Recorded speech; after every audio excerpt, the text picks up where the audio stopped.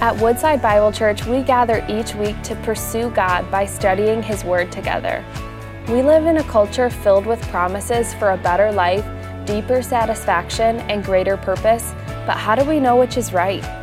We invite you to join us for Smoke and Mirrors, deciphering truth in a world of truths, where we'll look to Scripture to expose the illusions of our culture, and together hold fast to a better answer, God's. I'm thankful to be here, thankful to give Jeremy a break. And even though it sounded like a tornado was blowing through as he was talking, we've had a few of those, to say the least. And I woke up this morning and looked out, and I was like, man, another one coming. But rain is good as well. I know we've gotten a lot of it. I want to continue with this series that we've been in called Smoke and Mirrors, which comes from the book of Ecclesiastes. If you have your Bible or your smartphone, you can follow along. If you have your dumb phone, it probably is not going to work too well for you.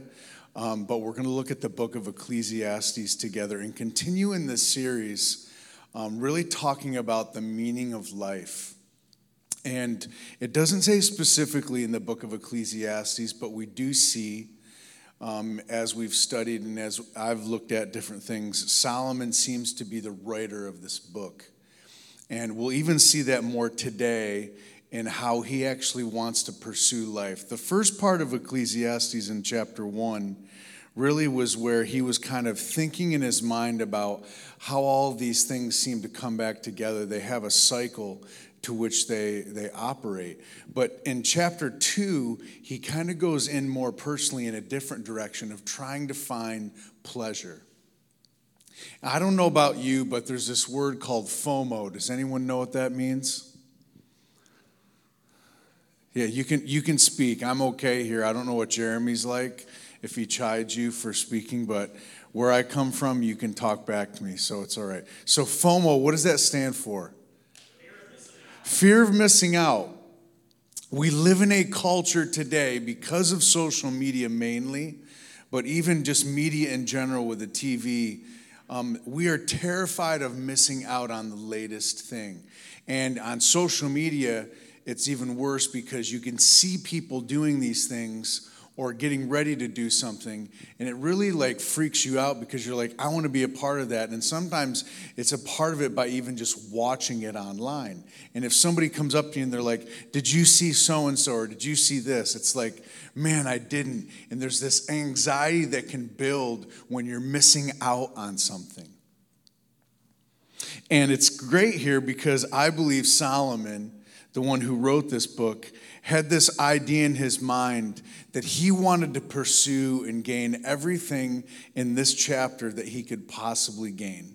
He didn't want to miss out on anything. And so in chapter 2 of Ecclesiastes, I want to read the whole passage for us together, and then we're going to kind of just step through it verse by verse to try to understand more of this reality that in the midst of the world and all of the things that it offers us, God is still good. And He is our source and our purpose and meaning in life. So Ecclesiastes 2, and we'll start at verse 1. It says, I said in my heart, come now, I will test you with pleasure. Enjoy yourself.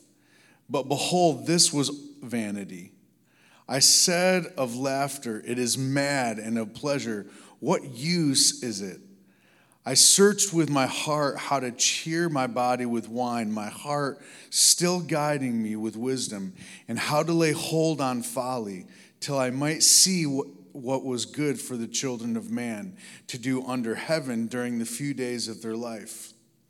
I made great works, I built houses and planted vineyards for myself. I made myself gardens and parks and planted in them all kinds of fruit trees. I made myself pools from which to water the forest of growing trees. I bought male and female slaves and had slaves who were born in my house. And I had great possessions of herds and flocks, more than any who had ever been before me in Jerusalem. I also gathered for myself silver and gold and the treasure of kings and provinces. I got singers, both men and women, and many concubines, the delight of the sons of man. So I became great and surpassed all who were before me in Jerusalem. Also my wisdom remained with me, and whatever my eyes desired, I did not keep from them. I kept my heart from no pleasure, for my heart found pleasure in all my toil, and this was my reward for all my toil. Then I considered all that my hands had done, and the toil I had expended in doing it, and behold, all was vanity and a striving after wind, and there was nothing to be gained under the sun. I know this is a long text, but I hope it communicates to us, and I hope that you can follow and understand the reality of what happens here with Solomon. Solomon basically just jumps all in. He wants to amass and gain and find pleasure, and he was going to do nothing and stop at nothing to find the pleasure that he sought so deeply in his heart. And then we see that in Ecclesiastes in chapter 2 here. And the question that I want to ask, it begs the question today, why is pleasure so short-lived? Because we even hear in this passage, we hear him at the end of all of these things, see the reality of it. Even in the beginning, he says, I said in my heart, come now, I will test you with pleasure, enjoy yourself. But behold, this was also vanity. I said of laughter, it's mad, and of pleasure, what use is it? It's so amazing that he was trying so desperately in his heart to understand not only the meaning of life, but pleasure in life. I'm not sure about you, but this happens to me a lot. I get lost in the pleasure of the world. For me, I'm a man who loves golf. Is there any golf lovers out here? One, two. Good, thank you. I'm not by myself up here. I love golf. Golf just does not love me back. And that is like the worst part ever is when you get out there and the game just seems to be against you. But I love being outside. I love playing. It's something I've really enjoyed and found a lot of peace in. But I recently discovered a house that has a golf course on it. Yes, let me say that again. A house that has a golf course on it. I brought a couple pictures for you to actually see this magnificent thing. This is actually nearby. This is not far from where we all live here in the state of Michigan. And I got to look over here to see it actually. I mean, is that not beautiful? Can you see the holes around this house? Now, my first thought is the wife probably is going out of her mind because this is the last thing she thought of when she was going to have a front yard and a backyard. But there's another picture, too, of the backyard. There's a pool, and you can see actually it looks like he has at least 9 holes. He even has sand traps. I mean, this guy is out of his mind putting this together. Or, who knows, maybe it's the lady that's like, this is what I wanted, and the guy's like, I'm not sure. But I got an inclination it's the guy. When I saw this photo, I said, this is the house of my dreams. This is the house of my dreams. I could get used to waking up every morning, and whether it was before I went to work or after I got home from work, just getting out there and shooting some quick 9 holes. Now, granted, it's not as far as a normal 9 or 18 holes, but for me, this would be pure enjoyment. And we see this even here with Solomon, that he steps into these realities of pleasure in this. It's almost like a tour of pleasure that we kind of see him walk through each of these little pieces. And I want to look at them specifically because they're very, very critical and important to us. The first, in verse 3, is this private, what I like to call the private pub. Look what it says in verse chapter 3. It says, I searched with my heart to cheer my body with wine, my heart still guiding me with wisdom and how to lay hold on folly till I might see what was good for the children of man to do under heaven during the few days of their life. So he actually uses wine to see if it's going to cheer him. Then we see the private garden in verse 4 and 5. It says, I made myself great works. I built houses and I planted vineyards for myself. I made myself gardens and parks and planted them in all kinds of trees. I'd made myself pools from which to water the forest of growing trees. I mean, it's unbelievable to me that he went after this so intensely. Now, gardens back in that time for kings were very, very critical and important. And in some ways, your garden actually communicated how much money you had. And so for him, he went after this and did everything in his power to actually have a private garden that people would look at and be blown away by. Now we go on and we even see that he had private servants. In verse 7 it says, I bought myself male and female slaves and had slaves who were born in my house. And I also had, and this is another thing, private animals, I also had a great possession of herds and flocks, more than any who had been before me in Jerusalem. He made it a mission of his that he wanted to have the most of any that had ever existed in Jerusalem. See, it wasn't just even enough for him to say, well, I think this is enough for me. He wanted to make sure that anybody who saw what he had amassed was more than had ever happened in the history of Jerusalem. I mean, this is a massive task, isn't it? To amass all these things and to do all of these things. The time it must have taken to do all of these things. Not only do we see private animals, but we see a private treasury. Look what he says in verse, I think it's 8, the beginning of verse 8. I also gathered for myself silver and gold and the treasure of kings and provinces. He wanted all the money he could possibly amass. And he wanted to kind of put this and save this so that people, when they saw it, were like, wow, what a rich and mighty king Solomon is. I actually want to read a verse for you in 1 Kings chapter 10. If you want to turn there, you can turn there, or I can just kind of read it for you here. 1 Kings 10, verses 14 to 22. It's an amazing description of just the riches that Solomon had. 1 Kings 10, verses 14 to 22. It says, now the weight of gold that came to Solomon in 1 year was 666 talents of gold. That is huge. Besides that which came from the explorers and from the business of the merchants and from all the kings of the west and from the governors of the land, King Solomon made 200 large shields of beaten gold. 600 shekels of gold went into each shield. And he made 300 shields of beaten gold. 3 minas of gold went into each shield. And the king put them in the house of the forest of Lebanon. And the king also made a great ivory throne and overlaid it with the finest gold. The throne had 6 steps, and the throne had a round top. And on each side of the seat were armrests, and 2 lions standing beside the armrests, while 12 lions stood there, one on each end of the step on the 6 steps. The like of it was never made in any kingdom.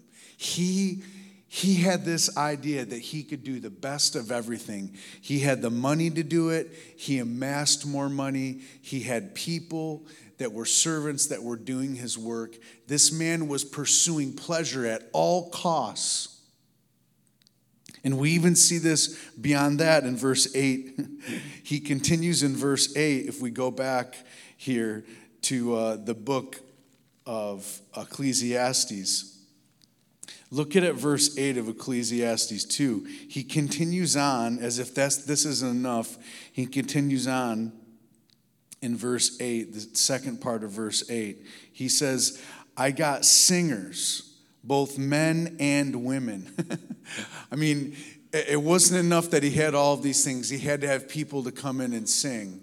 Now, I don't know who these singers were, but he probably wanted the best of the best. Probably somebody like the Backstreet Boys I'm thinking about when I think of the best or Destiny's Child. I have no idea. He wanted to bring in the best, and he wanted singers, and he wanted songs. And then, if that wasn't enough, he then added on more women. This is kind of one of the pieces within the life of Solomon that was a part of his demise, along with a lot of this stuff that we see here. Now, concubines, a lot of people have ideas about what concubines are. Concubines are not necessarily wives. I wrote this down because I wanted to understand more of what a concubine is. It's a marital companion that's inferior to a wife. So it's not his wife per se, and people would say that Solomon had many wives. He really had a lot of marital companions. And those companions obviously were for him to do things and to once again pursue the pleasure of his soul. Now, if you read on into Ecclesiastes, and I'm sure as we read on into this book in the series, we're going to see that it's a part of his downfall. But I believe all of this in chapter 2 is a part of his downfall. He wanted the most and the best of everything. That was his number one goal, and that he was going to go after as much as he possibly could to see if that would satisfy his soul. He had it all, and then in verse 11, it kind of just lets us know what it meant at the end of everything. Verse 11, it says this: "Then I considered all that my hands had done."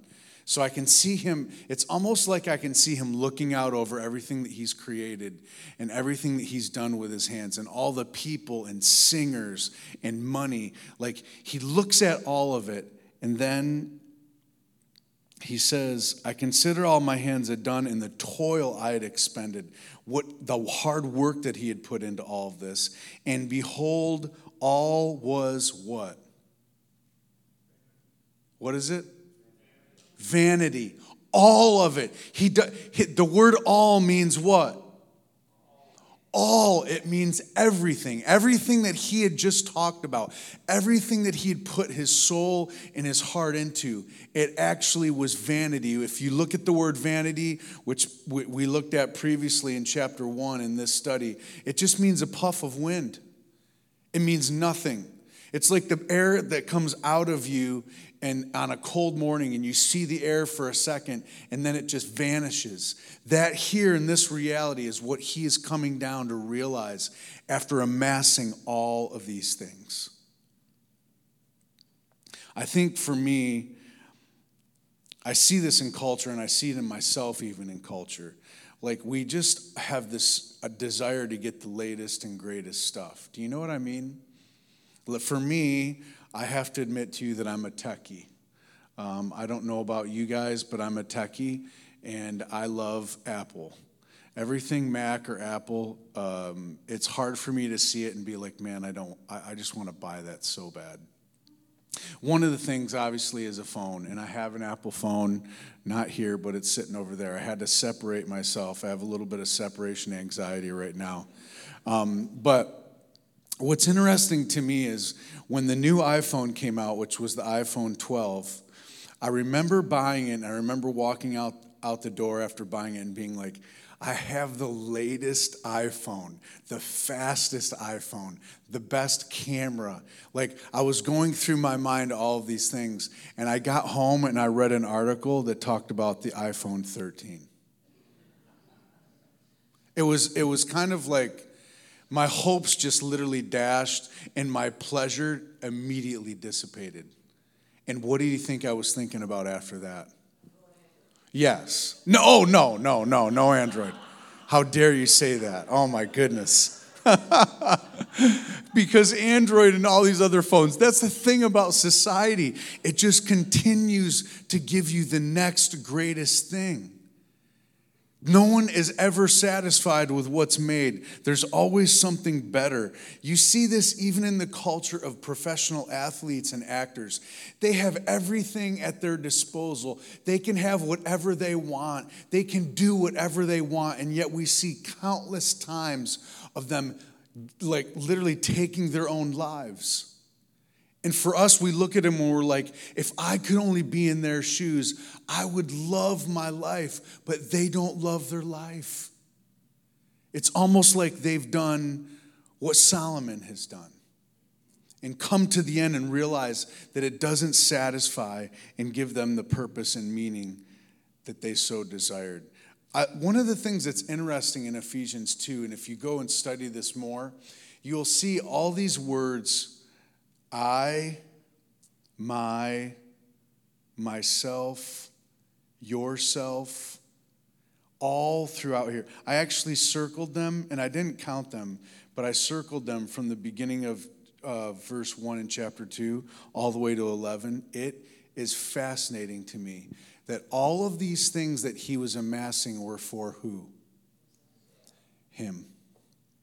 See, one of the key pieces in life is when you are going after things and the bottom line goal is for yourself, another piece that will always leave you restless and purposeless is when you leave people out of the picture.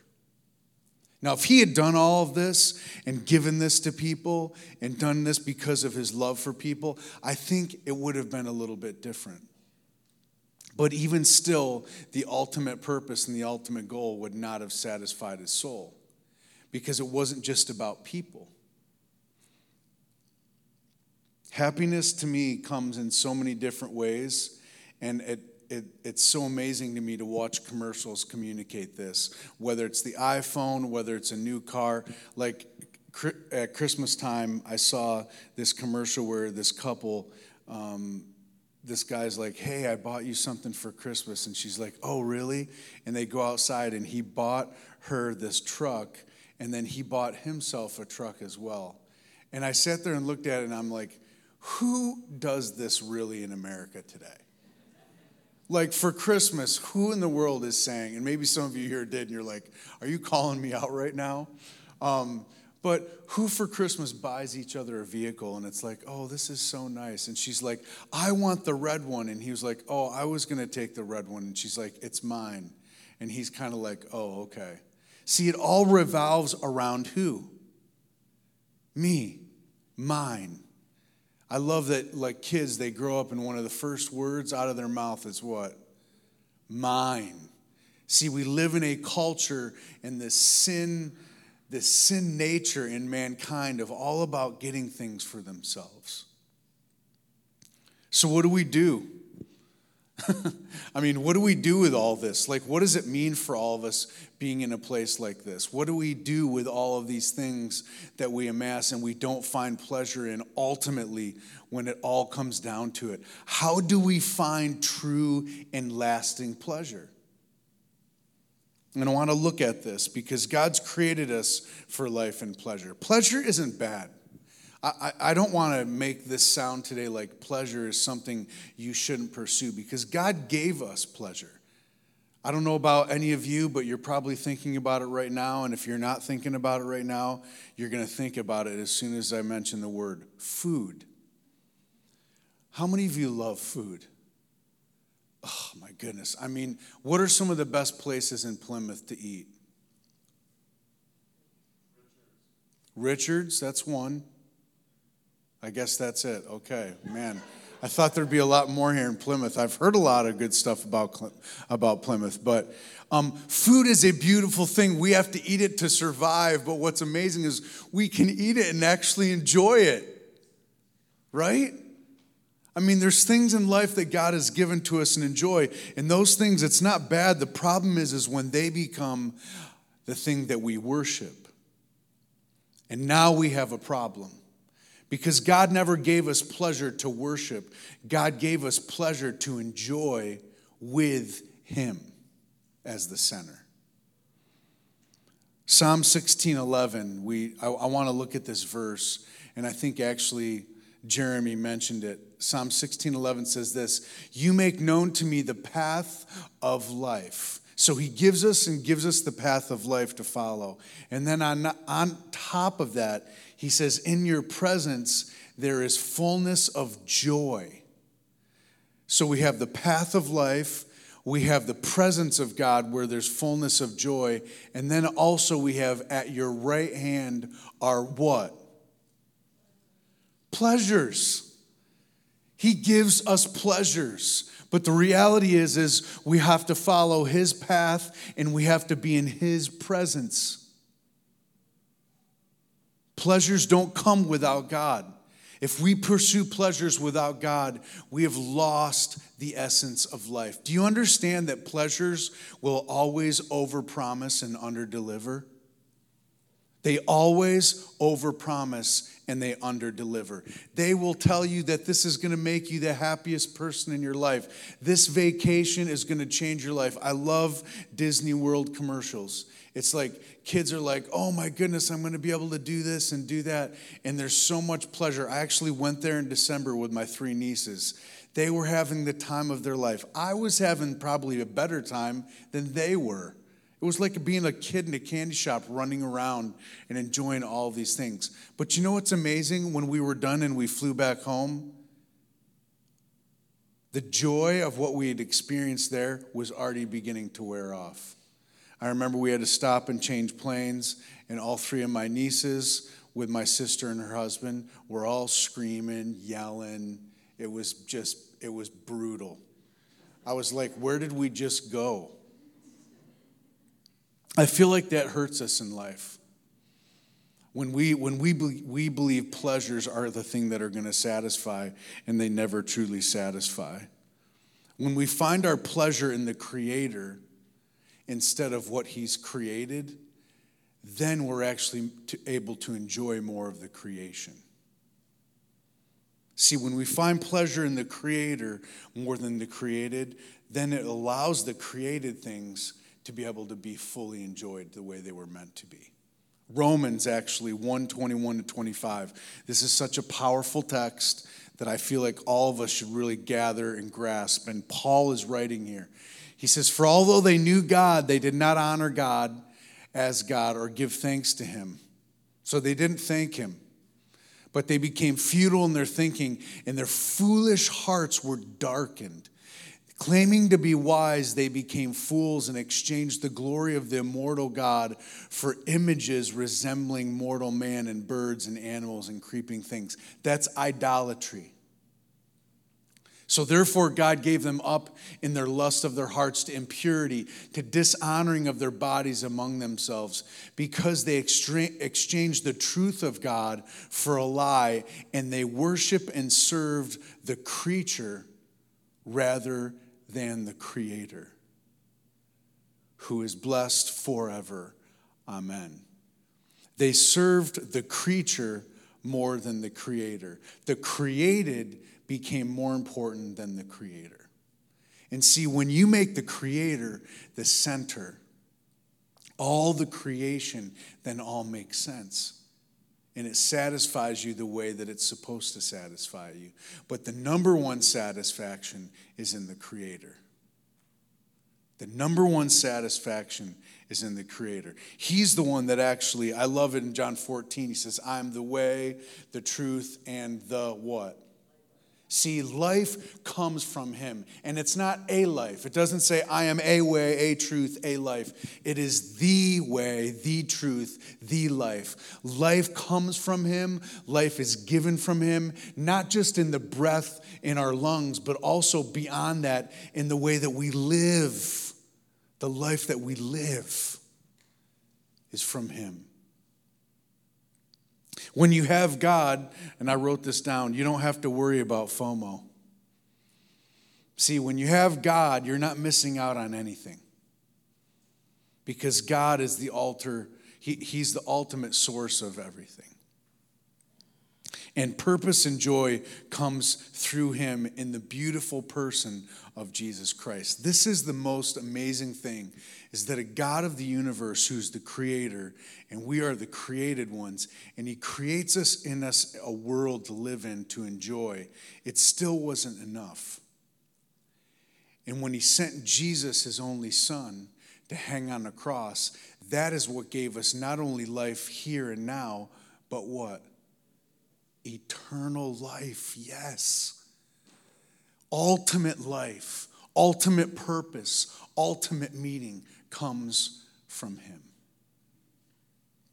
So today, I ask you, where do you fall in place of that? What does pleasure actually mean to you?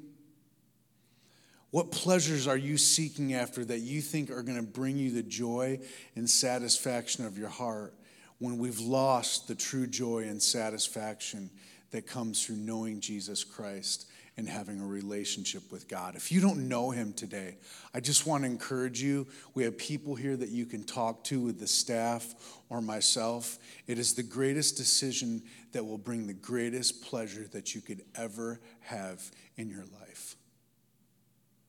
Let's pray today. Thank you for joining us as we study God's Word together. We would love to hear how God is moving in your heart and get you connected into the Woodside Bible Church family. Head to woodsidebible.org/connect to introduce yourself today.